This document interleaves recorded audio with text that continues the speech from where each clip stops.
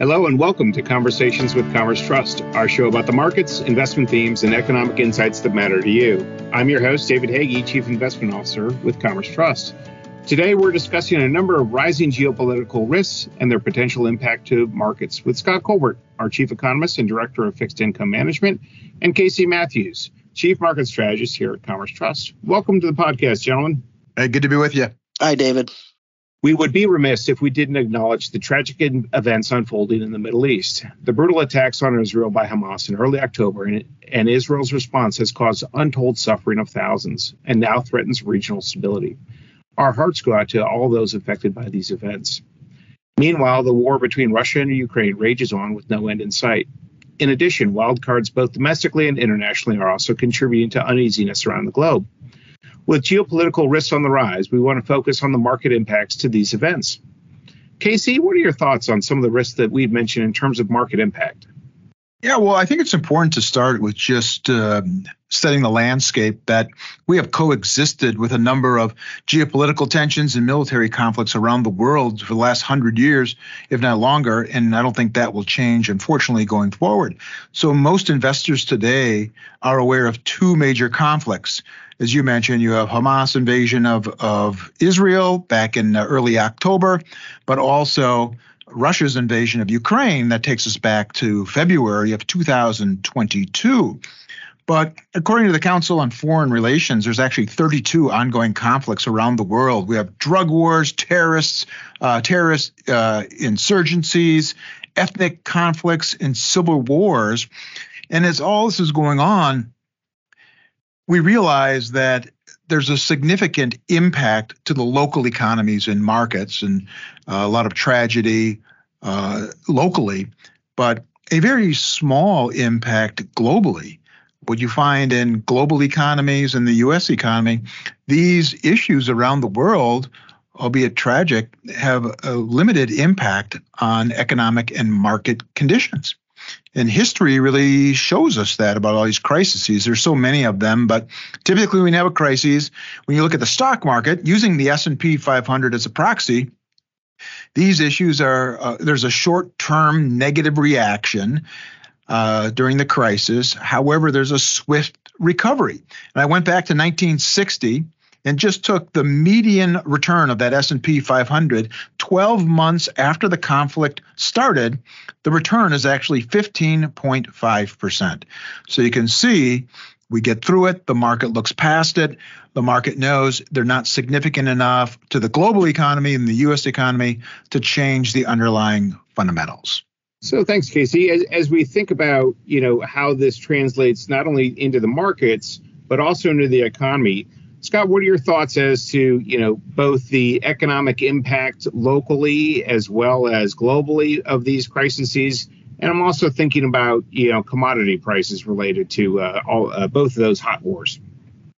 Well, certainly with the Russian invasion of Ukraine, and then most recently the situation in the Middle East, they've certainly impacted commodity prices. They sent natural gas prices soaring for a while, which really put a dent in Europe's growth in 2022, 2023. But as Casey suggested, they've kind of faded now, and oil prices and natural gas prices have come back to pre-invasion type levels. At the same time, the stock market, while it was pushed around a little bit at first, has basically been pretty flat through both the Israeli situation as well as long-term, almost within basis points of where it started back in February of 2022. So we've had a fairly flat stock market, but it's certainly been somewhat inflationary with those commodity prices pushing up. It certainly forced our Federal Reserve to push back more assertively and aggressively against inflation. And it certainly dampened our economic cycle. In the longest of runs, all of this stuff, as Casey suggested, probably fade. So the impacts have been modest so far. And hopefully it'll stay that way. As we talk about the shooting wars, it also bears some mentioning to discuss the rising global tensions out of China with their eastern ambitions, and potentially Taiwan getting rolled into a shooting war as well. As we talk about those geopolitical tensions on the rise, outside of the shooting wars, what's their impact on the global economy? And then Casey, about the markets as well. Maybe I'll start with that. Now we're dealing orders of magnitude different. I mean, let's face it, Russia is a modest emerging market. It only represented about 3% of the market capitalization of the emerging market stock index. It's literally, only about 15% the size of China. Ukraine, on a relative basis to Russia, Ukraine's GDP was only about a tenth the size of the Russian GDP. And, Israel has a GDP of about $500 billion, pretty similar to its neighbor Egypt, but it dwarfs, Jordan and Lebanon, its two closest neighbors there. So any move, that China makes and any problems we have with China, with China being the 30%, representing 30% of the market cap of the emerging market stocks and 16% of the global GDP, are likely to be much more material and much more impactful. And of course, use up a lot more of our time, energy, and resources. It feels like we're expending a lot just in the Ukraine-Russian situation. I think, that would pale in comparison to probably how much capital and resource would tie us up with a shooting war in Taiwan of any sort, or even a non-shooting war, just an embargo or any move on China, attempting to take over Taiwan. David, can I jump in just adding on China? What's interesting when you put a little meat on the bone, all these issues, conflict in the South China Sea or the new Silk Road, which is the Belt and Road stimulus infrastructure spending in China, conflict with India, they've existed for quite some time. Yet they just reported their third quarter GDP, which is up 4.9%. And we're about to report in the U.S., we're about to report our third quarter GDP, which will probably be somewhere between 4.5% and 5%, with all these issues that are not new. So some of these things are we're just going to have to coexist with and hope they never escalate. If they do another podcast. Yeah, that's right. Yeah, I can't imagine it possibly being positive in any way, shape, or form. But it also might end up doing exactly what Casey suggested all the other conflicts have done, with a stock market that goes towards risk aversion, stock prices fall, people move towards bonds, but over time we work through and absorb the situation from a geo-economic perspective. Well, let's pivot from global geopolitical tensions back into the U.S. It's been an eventful fall for us. We had a speaker get ousted. We've had 3 weeks of turmoil surrounding a new speaker being installed. That happened today. And then we also are on the doorstep of the 2024 U.S. elections. Around all this turmoil in the U.S. and a pending election, historically, what have market reactions been to that, Casey? Well, any type of uncertainty the markets don't like. But when it comes to politics, again, some of these things the market will look through. They won't change the underlying fundamentals of the economy or impact corporate earnings. Therefore, you get short-lived uncertainty, and then it's back to the cyclical drivers, high interest rates, consumption, things like that end up being the drivers. So I do think, obviously, we have some issues with keeping the government open. We went through that, cost a speaker his job. We got a new one. We're going to have to deal with this again in 45 or less than 45 days. There's a high probability that you get a government shutdown. Government shutdowns have happened before. They've been short-lived. They're terrible for all those families involved. But looking through it through the economic and market lens, we get through it and markets end up moving higher. So I don't think that is going to be a driver. It's more of noise in the marketplace. Now, if we move on to the presidential election cycle, typically in election year, that'll be next year, what you see is a flat, choppy to down market for the first half. And then as you get clarity with the election, markets start to move higher.